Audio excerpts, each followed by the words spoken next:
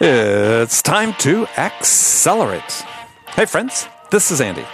Welcome to episode 717, that is 717, of Accelerate, the sales podcast of record. Hey, I have another excellent episode lined up for you today. I'm so excited. Joining me as my guest is my friend, Mike Weinberg.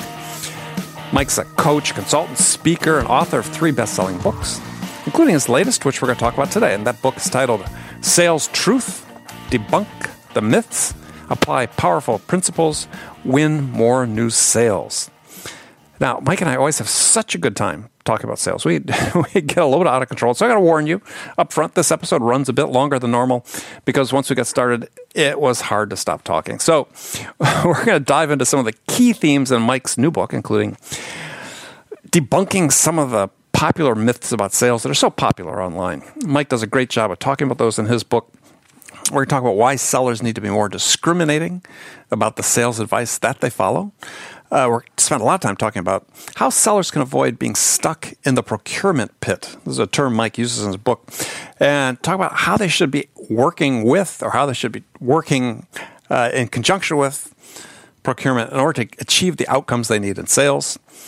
We'll spend some time talking about management, sales management, and why managers need to really step up their game in terms of developing their sellers, why they need to make sure they get the right people into the right sales roles, then mentor them, and then get to the point where instead of relying on your metrics to manage your process, is trust your people. So we'll get to all that and much, much more. Now, before we get to Mike, I want to take a quick second to talk about my Sales Growth Planner. Now, this is the ultimate planner for high-performance sellers and sales leaders. Now, the Sales Growth Planner is built to help you identify your big, bold sales goals and then give you a step-by-step framework to enable the learning and the growth, the personal growth you need in order to achieve them. Now, this was created by me, Andy Paul. The Sales Growth Planner is designed to enable you to act on your highest priorities and ensure that you're holding yourself accountable for achieving them. It's all based on a planning format that I've used successfully over 4 decades as a top producer and high-growth sales leader. And the thought and effort you put into creating your plan will be repaid with interest at the end of your 12-month plan period. So become the best version of you. Visit thesaleshouse.com/planner to get your Sales Growth Planner today. That is thesaleshouse.com/planner. Okay, let's jump right into it. Mike, welcome back to the show. Andy, it's good to be back here. It's always fun to have you here. So, we're here to sort of celebrate the publication of your latest book titled Sales Truths, Debunk the Myths, Apply Powerful Principles, Win More New Sales. So, the first part of the book is a bit of a, what do I want to call the first part of the book? I don't want to call it a rant, but I mean, it's that doesn't give it enough justice. So it's a critique, let's say. Part rant, part expose, part righteous anger, honestly, just from what I'm seeing. So I felt like someone had to say it, you know? Yeah, well, I would go as far as expose, because if it was expose, you would have name to name. So you were very careful. Not though we could, it was sort of like one of these fictional novels, you could sort of tell who you're talking about. But so you sort of lead off the book saying, hey, you have to be wary of nouveau experts and false teachers. That's a quote from one of your chapter titles. So as I was reading the first part of the book, sort of thinking to myself, okay, well, this is a section probably a lot of people wish they had written. So who are these people, these false experts? Well, they're everywhere. And I was attempting to be respectful in not naming names. It's more the movement and the nonsense that I'm angry at, not the individuals per se, or the medium. When we'll get into that, social selling in particular. But what compelled me, Andy, was really simple. What I was reading online from those nouveau experts, particularly on LinkedIn. I think that's because that LinkedIn is the cesspool for sales advice. It is. There's no barrier to entry. All you need is a name and a login and a keyboard, and you are a self-proclaimed thought leader. So what I was reading on LinkedIn from some relatively popular sales experts about what it takes to succeed in sales today was very different from what I was seeing with my own eyes in real companies where I'm consulting, training, coaching, speaking, etc. So over the last few years, my anger and frustration and concern just built to the place where I said, I got to call this out. I'm going to quote these people using their own words from their own posts of the nonsense, this garbage. It's pathetic what passes for sales advice today. And I'm going to compare that to what I'm seeing. And that's where the two parts of the book. Part one is, here's what I'm hearing the experts say.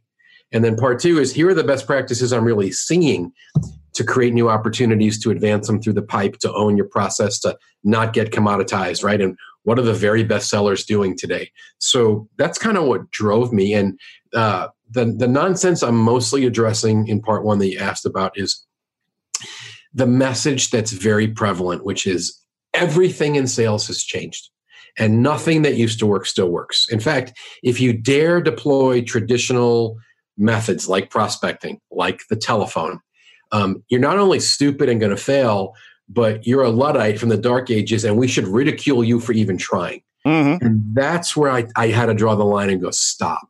I'll wrap this part by saying my anger and my concern comes out of the fact that it's typically the gullible and weaker seller that falls for the nonsense. Sure, looking for the quick fix. The easy button. Yeah, it's like me. I'm fat because I eat too many carbs and don't have enough cardio exercise, right? Like, let's be honest. Like, but when people online start preaching, well, you eat all you want, and just if you just tweet and blog and put out great content, they'll run to you when they're 57% through their buying process.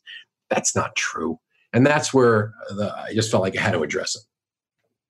Yeah, well, and that's my assessment is of a lot of the advice that's online is that, yeah, it appeals to people that want sort of a quick fix, but it's also disproportionately focused at the top of the funnel. And so what I don't see is, this is part of the reason I started the Sales House and the work that I do, is that, yeah, it's not about selling. It's about lead gen. And I think that one of the big holes that exists for many sales organizations is they invest a disproportionate amount of their time and effort on top of funnel. And even if they have opportunities, they really do a really, excuse my French, but piss poor job of getting to the point where they can actually win. And we have, this whole segment of the SaaS segment that these companies are subsisting on like 20% win rates, which, as I said when I was keynoting to an audience of SaaS sellers a couple weeks ago, that really sucks. Mm-hmm. Yeah, it's funny you brought up the funnel and the stages. I was just listening to get back in the mood and drink some more Andy Paul content. And I listened to just one of your recent episodes with that gentleman from overseas where you were talking about the middle of the funnel and how important it is there. His name is escaping me. But Steve Norman. Yeah. Boy, and his content and his book, I know he's from overseas, so it should have a lot more. His book has a solid content in there. It should be more popular than it is. Yeah. So I applaud you for having him on. I really enjoyed that. Win rates are a big deal, and we could have a whole conversation about that. But it seems like people aren't really focused on it, though. And this is the part that drives me nuts. Is I'll talk to CROs of prominent companies that are growing quickly, and I talk to them about their growth rates. It's come to the point where basically they're just playing the odds, right? If I get enough crap into the top of the funnel, I know a certain percentage is going to flow through. And I say, well, what are you doing to increase your win rates? What are you doing to be more effective at discovery, qualification, the things in the middle of the funnel that I believe make the difference between winning and losing, and there's no attention being paid, or very scant attention being paid to it. Yeah, boy, it's bad everywhere. Because I have in my client base, it's worse the other way. It's worse where they're ignoring the top of the funnel. Mm-hmm. So, but I see it both. When I get frustrated where you're going is the lack of ownership of a sound sales process. And I'm relatively agnostic about process. You approach it a lot of different ways, but I see this demo first, right? Like we go in pitch mode, especially in the software world, right. And everyone's being evaluated on how many demos. So we don't do good qualification, and we don't know what questions to ask, and we don't understand the prospect's current state or desired future state going into the demo, right? Mm-hmm. I read Keenan's book, right, Gap Selling, and he does a great job articulating. I love what he said there. He says, you know what? No discovery, no demo. And I'm like, standing freaking ovation. So there's the lack of ownership of the process there. And then later on where you're getting commoditized because we have weak sellers that are also doing whatever the prospect asks. I have a SaaS client, and one of their best salespeople is wonderful, but she's also very compliant to everything that the prospect asks because she wants to be likable, and she is likable.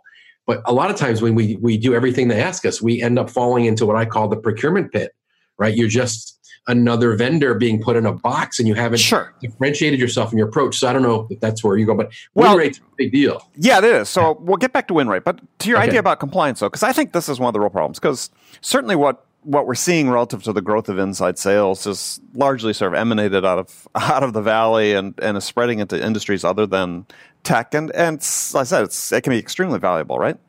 But what I find ironic, especially coming out of the Valley with software companies, SaaS companies, is that their sales processes, the point you made before, is, I've said this before, it's so ironic that these companies who are founded to be disruptive rely on the most compliance, conformity-based selling processes possible, right? And so sellers aren't being given the opportunity to develop their own strengths and skills, develop their own unique sales process, taking advantage of their own strengths. And I think this contributes to the problem. Yeah, totally. It's a mess.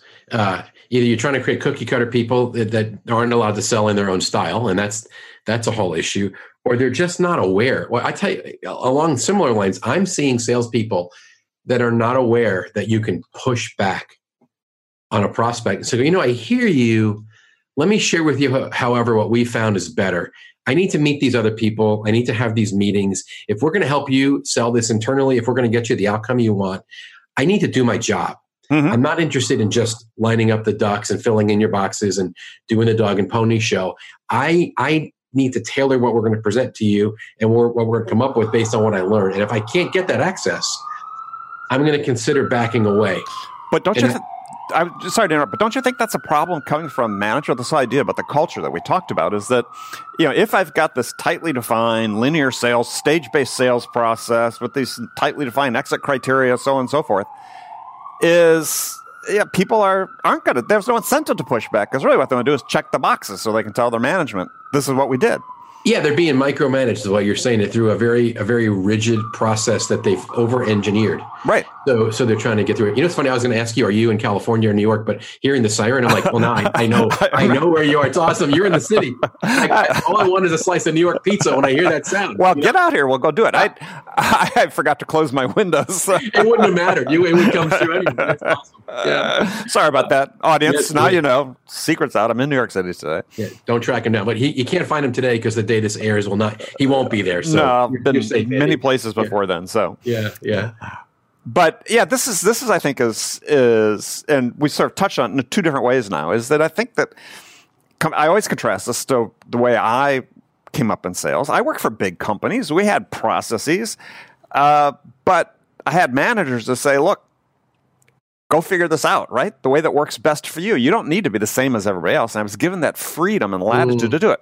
I was given the rope to hang myself, quite virtually. But I mean, but the thing is, it doesn't happen as much these days because we want people to be clones. But let's go down that path. I mean, because you're bringing back memories of my early sales managers and even senior executives who mentored me. Right. One of my great frustrations, and it's a topic from another book, but where'd the sales mentors go? Where are the managers that take the pride in mentoring and developing their people instead of checking boxes and living with their head buried in a screen? And to your point, enforcing some overly rigid process that some engineer built. Where is the development of business acumen and mentoring and relational skill and EQ and the things where you had great bosses like I did that built that into us? One of my fears for the younger generation, it's so weird that we are old now. We speak for yourself. Yeah, that's right. My friend who's senior. I don't see it, Andy. I think I'm not trying to hurt my business or yours, but some of the reason we have so much demand is because the managers in these roles are not developing their people, and the consequence is horrible.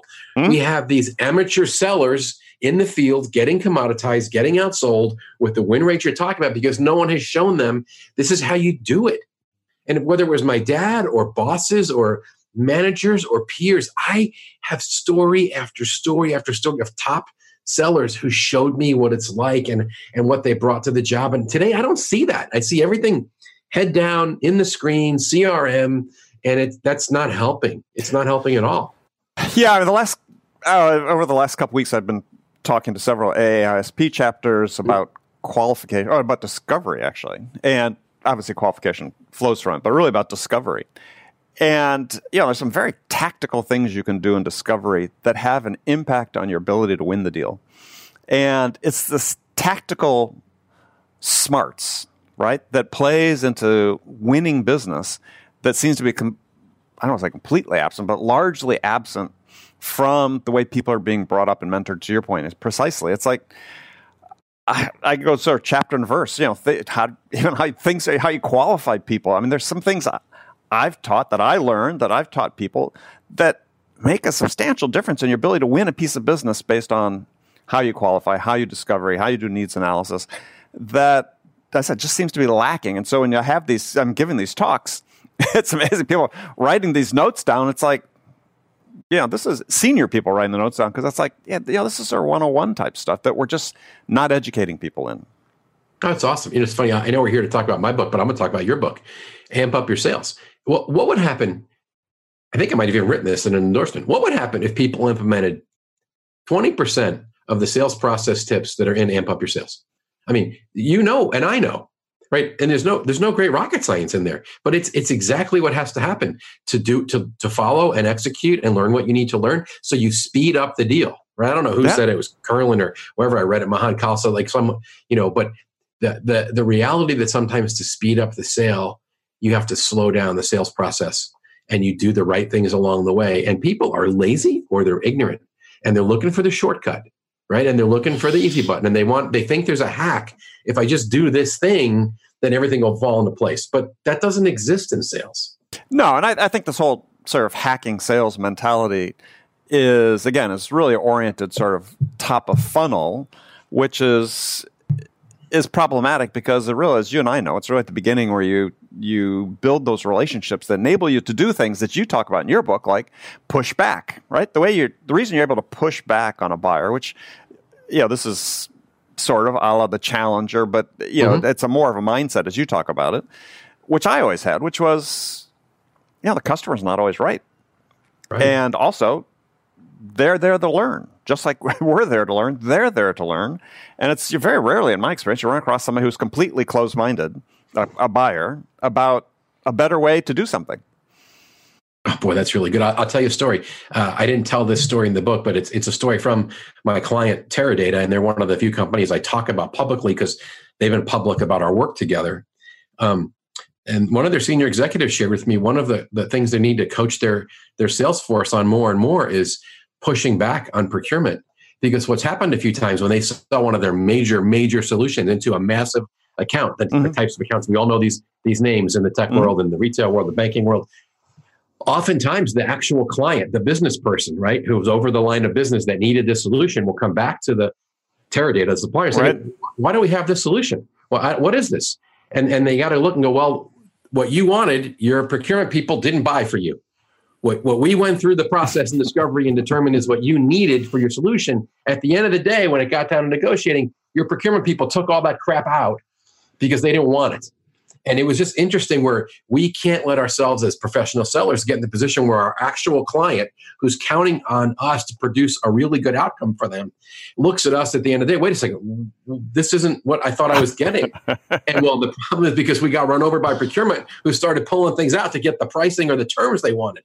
Right? Yeah. So it's very, very tenuous situation. You can be really careful because I'm going to say this just, and I'll take the flames that come back my way.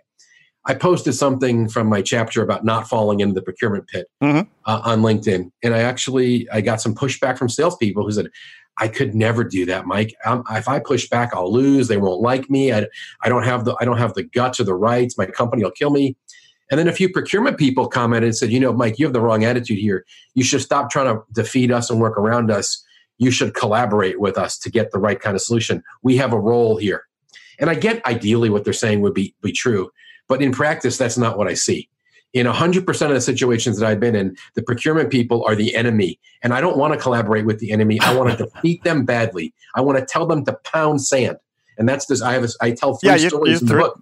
That's right. Pound sand. Yes. Of my company and the two other small companies where salespeople are having a lot of success by holding their ground and they're confident. And instead of acquiescing to the prospect and to procurement, they're pushing back and they're dictating and they're differentiating themselves and they're having more fun and they're selling bigger deals at higher margins and increasing their win rate because they're not rolling over and letting procurement steamroll them. So yeah, oh, absolutely. And that was a good part of the book, because I think the lesson for most salespeople is to take away from that. And I gave a webinar on this not that long ago. Is there's a way to procurement proof your negotiations, and it's through the trade-offs you do with the buyer, your actual buyer, your customer. That's good. Before it shows up in procurement, because then when procurement goes back to the buyer and says, well, we're going to make this change, the buyer says, well, you can't do that, because if they do that, they're going to reduce this, right?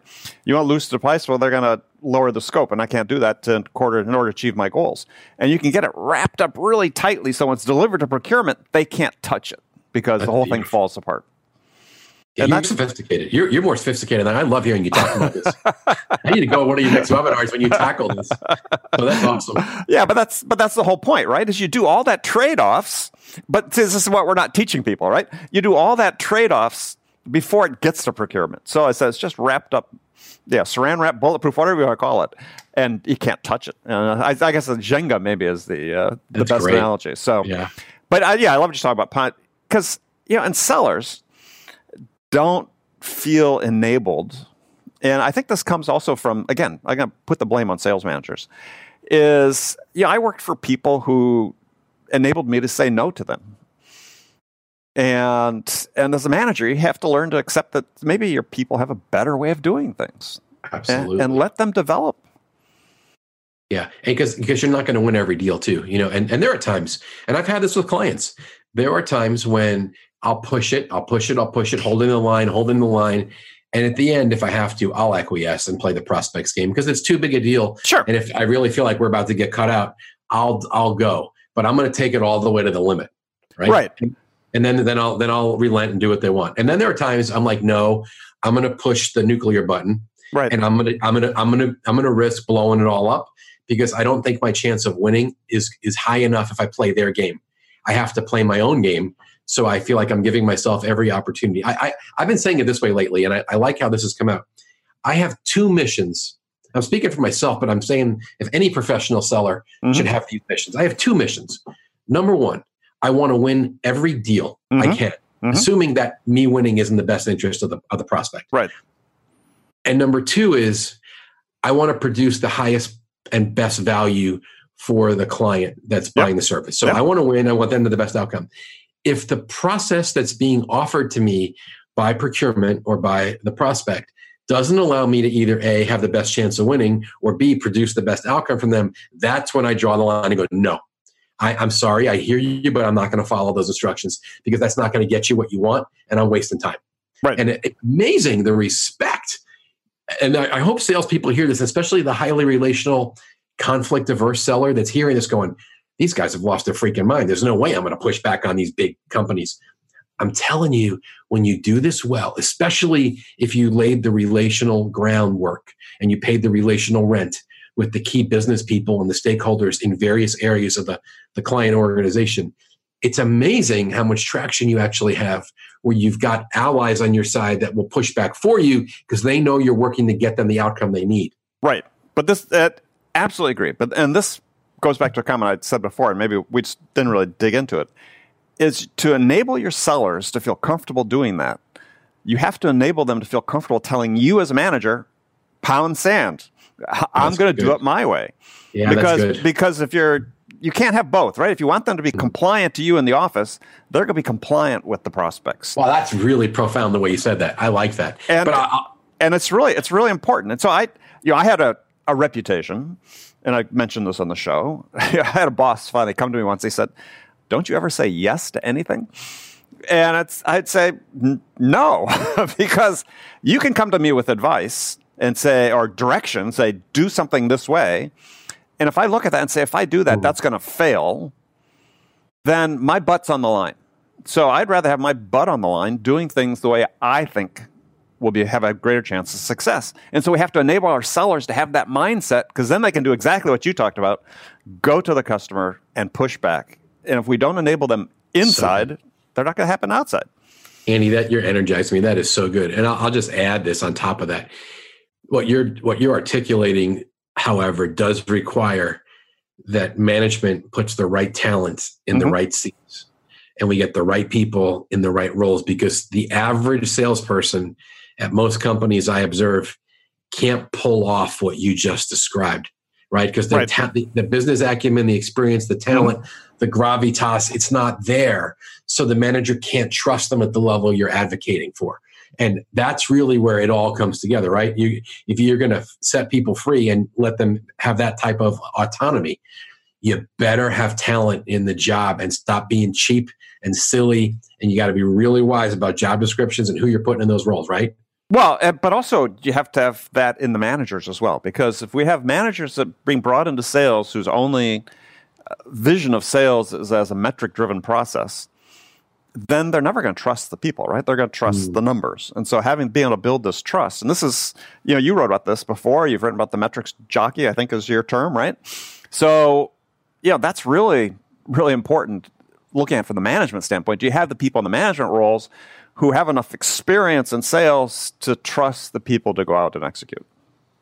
All I can say, Andy, is that I wrote this really simple book, and this is the most complex, deep conversation I've had about it yet. So you're opening up like synapses in my mind that haven't fired in a while, and I like it. Well, but I like it a lot.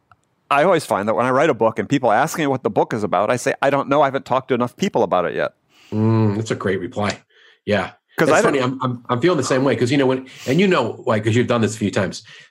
You released the book. Yeah, you wrote it and you went through the editing process, and then you went through it again when it got proofed to check one more time and push back on the bad copy editing. And now I've read it once in real hardcover, and now I'm listening to the Audible, and I'm still learning about the book. And I honestly don't know until I start reading reviews. And everyone I talk to, I say, please do me a favor.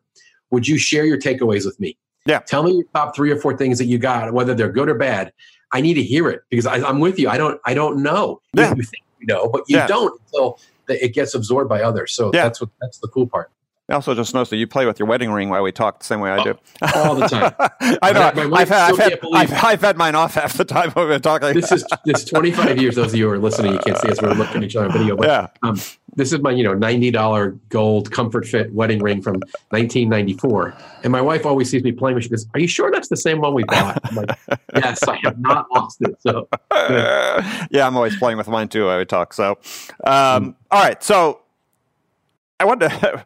We're going to have to do another one of these because we're going to run out of time. But it's great. This is so much fun. But another part of the book that I thought was really interesting, which plays into a topic that I'm passionate about, is that you quote Ron Delagy. I don't know how you pronounce his name. Yep, Delagy. Okay. I don't know either. I just took it in writing. I never heard it said before. Okay, keep going. I like this. Yeah. Hopefully, Ron doesn't take offense. And the quote being is that 99% of all statistics only tell 49% of the story, which I wish it was that optimistic. I think it's way less than that. But we have this problem in sales, and it sort of speaks to a little bit of what you talk about in the book, but it really speaks to what all of us talk about, is there is no scientific data about sales, no scientific studies, longitudinal studies that says this crap works and that crap doesn't work, right? I mean, I'm as guilty as I write about what I know works, in my sphere of the people that I work with and so on. But fundamentally, it's still anecdotal, right? So what do we do? How do we get past this thing? Because I don't know. Because I don't know, Andy. I think it's a problem. I think that we have this. It's hard to enroll people in doing what we think are the right things because we can't point, other than a few customer successes, we can't really point to saying, and part of this is stemmed too from the fact that, we look at some of these seminal studies that have been done in behavioral economics, like Daniel Kahneman, Thinking Fast and Slow, he starts the book off saying, I forget, was it priming or anchoring, settled science. And then he has to repudiate himself because, the studies can't be replicated. what do we do about this? I don't know. It doesn't bother me. The anecdotal part doesn't bother me as much as it bothers you because you're smarter than me and you're looking for the solution. I don't think so, but yeah, I think so. And the reason that I have that quote in the book, in that chapter, is because of there's really one reason. It's the CEB Challenger Sale 57% statistic that got way too much play and got over manipulated and was used as a straw man statistic by so many manipulators and charlatans in our industry that wanted to tell you that because research said, this one study said, buyers get 57% through the buying process before engaging with a salesperson, which may or may not have been accurate. But with my own eyes, it wasn't, because that was not happening in clients where I was consulting and coaching, as we were going to pursue people before they were shopping. But what happened was that the jokers in our industry that wanted to tell you prospecting is dead, don't you dare bother pursuing somebody before they get this far down the path, because they're not going to talk to you anyway. That's where I feel like, wait a second, I have to disabuse people of this notion. And I think that's a myth. And I was relieved when Serious Decision study came out later saying, no, let's debunk that. And then Mike Schultz from the Rain Group put out an awesome study. And he talked about, 82% of buyers accepting meetings early on. And half of those meetings being actually scheduled by traditional methods, telephone and email. So I really felt like I had to say, stop treating the 57% number as gospel, because it's hurting a lot of salespeople that are listening to the people manipulating the data. So that's my take on why I put that there, and I just wanted to push back. But to your point, though, you just made is diverging just slightly. Is okay. So we now have these through inside sales organizations, and we see it. Let's say specifically in SaaS. These high volume outbound operations going on. That there's some, it's so bought into that some people think that this is the only way that you can prospect in those industries, which to me, I don't agree with, right? I had a friend who, this was 6-7 years ago, did a study with one client where they did, purely sort of the predictable revenue model prospecting, and they actually put a team of 3 people that worked as an account team, so doing more of an targeted account approach. And the targeted account approach far outperformed, the specialized prospecting and so on. So I know it's not necessarily replicable, parts due to the product size and complexity and so on, but have we bought in too much into this, hey, it has to be this way if you're selling a subscription-based product? Right. Don't take this the wrong way, because you live in New York and California. I had this conversation with someone else. A lot of this information and a lot of this advice comes from the coasts. It comes out of Boston. It comes out of Silicon Valley. It's experts and sales elitists talking to tech companies and their sales force. So it's hard for me because I live, even though I'm from New York, I live in St. Louis, and I have clients all over the place. And in 90+% of the organizations I'm in, from big defense to big trucks to big data to distribution, these conversations don't happen because they don't have these highly defined roles and specialization. And I walk in some companies, they don't even know what a BDR is, right? Trish Bertuzzi's book is like what is the sales development playbook? I'm like, you need to read this. There's a disconnect, because I think a lot of the literature and a lot of the writing is talking specifically to the tech world, and the guys that work for distributorships that sell abrasives to manufacturing facilities in the upper Midwest have no idea what we're talking about when we get into those arguments. So that's where it's confusing for me. I don't even know if I'm the right person to speak to. Have we taken it too far in specialization? Because it's just confusing to me, honestly. In the companies I'm in, whether it's consulting or big defense or whatever it is, mortgages, insurance. I mean, it's all in every little, nook and cranny. The top salespeople are the ones that do their own prospecting. They may get some, there may be an inbound marketing effort. They may even have some type of sales development or inside group that helps a little bit warm the beachhead. But the top people, they own it all. They go, it's my funnel. If it's not full, it's on me. One guy I quoted in the book, he said this in a sales meeting. He says, listen, stop whining and bitching about the quality and the number of appointments the BDRs are creating. You should look at those as gravy, kind of like we look at Social Security as a percentage of our retirement income. Like if you count on it, you're screwed. Let it be extra. So that my message is just you got to own the whole funnel. It's yours. Don't point fingers. Don't blame the company. Don't blame marketing. And that's why, and be very careful about listening to the charlatans in the sales industry that tell you don't pick up the phone. Do it all. Use social. Jeb Blunt says use smoke signals. Use every appropriate ethical means necessary to get in front of somebody, to get that discovery meeting. So that's my take. Well, I think that's right, because I think that what people are not being mindful of is the fact that the pendulum swings, right? Nothing stays the same.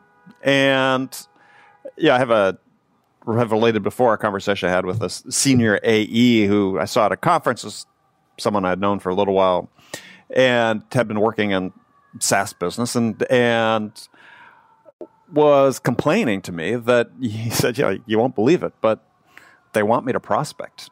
And I said, well, okay, well, let's look at this for a second. So, all right, you don't want to do this. He says, no. I said, okay, they want you to prospect. And on the other hand, is, in general, you're in this business, your close rate, your win rate's probably what, about 20%? Yeah. I said, okay, well, look at it from the perspective of an employer. I look at you and say, can't prospect, can't close. Wow. Right? I mean, good. If you can only close, if you only win 20% of your business, in my book, you can't close.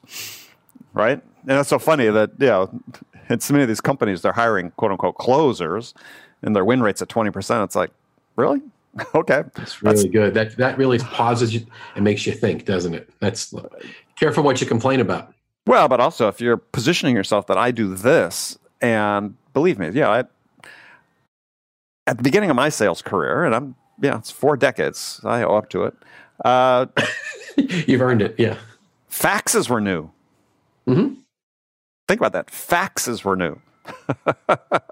I get it. Things change. I mean, if you're not preparing yourself, hey, you're in the wrong business. No, it's funny. When you talk about the guy complaining about being asked to prospect, it reminds me of something that I put in the book about selling at a higher price.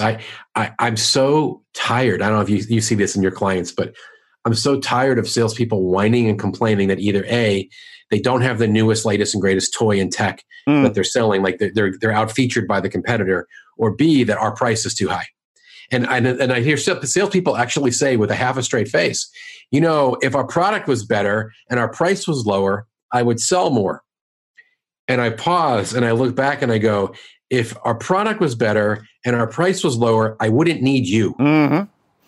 And so be very careful, salespeople. And I take a kind of a different tack to the book and I go in jest, but for job security and income reasons, stop whining about your product and stop whining and bitching that our price is too high, because our job as professional sellers is to justify the difference between what we're charging, right, which at a premium, versus what the market is charging. If you can't articulate that value and make up for some price premium, then what do we need you for? We would just hang the thing on the internet and go, hey, we got low price crap. We're Walmart. Come on in. Mm-hmm. So be careful. Be careful about the sales guy complaining he doesn't want to prospect. Be careful complaining that we have a bad product. Be careful complaining that we're priced too high. Your job is to create revenue. So do it. Well, yeah, I mean, it's hard to improve upon that. But you look at each step of the process through the way to sit, again, from these conversations I had recently with groups about discovery, is I said, if you're going into discovery and just doing these scripted questions that your management team or your marketing team gives you, I can get a bot to do that. If you can't ask a question that unveils some insight about what the outcomes the customer wants to achieve, why do I need you? Right? Same thing. It applies throughout the entire selling. All right. Beautiful. Mike, unfortunately, we're out of time, but we're going to have to do this again. It's been way too long. We should do this again shortly, because I love talking to you. You energize me and you teach me, and this is fun. So thanks for that. Well, I learned from you, and we didn't get to the parts of the book that I wanted to also talk about. We had some very strong tactical advice for people. One bit of advice about how to get a meeting with people I thought was just genius, which they can go find it in the book. How's that? That's a great teaser. It's a great teaser. Go find it in the book, and but we'll have you back. So tell people a little bit about the book and how they connect with you then. Yeah, the book is Sales Truth, and it's off to a flying start. As it should be. Yeah, you can check it out at your favorite book reseller, and obviously I'd like you to read the reviews on Amazon to get a feel for what the book is about. You can find me at mikeweinberg.com, or follow me on different social channels at Mike_Weinberg, WEINBERG. Perfect. Mike, a pleasure, as always. Thank you, Mr. Paul. All right, we'll do it again shortly. Thanks, friends, for listening to. Talk to you next time.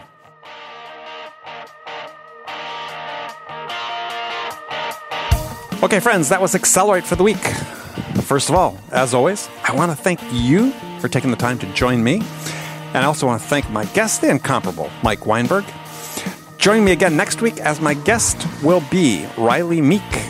You want to make sure you catch this conversation because Riley has a very different approach to lead generation that has been very successful for him. And when I read about what he was doing, I wanted to make sure to get him on the show to talk about it. So you must come back next week. Make sure you join us for that conversation. Now, before you go, I have a small favor to ask. If you enjoyed this podcast and listen to it regularly, then everyone here who works on the show would really appreciate it. If you could just take a moment, go to iTunes and rate and review Accelerate. We'd really appreciate it. So thanks again for joining me. Until next week, I'm your host, Andy Paul. Good selling, everyone.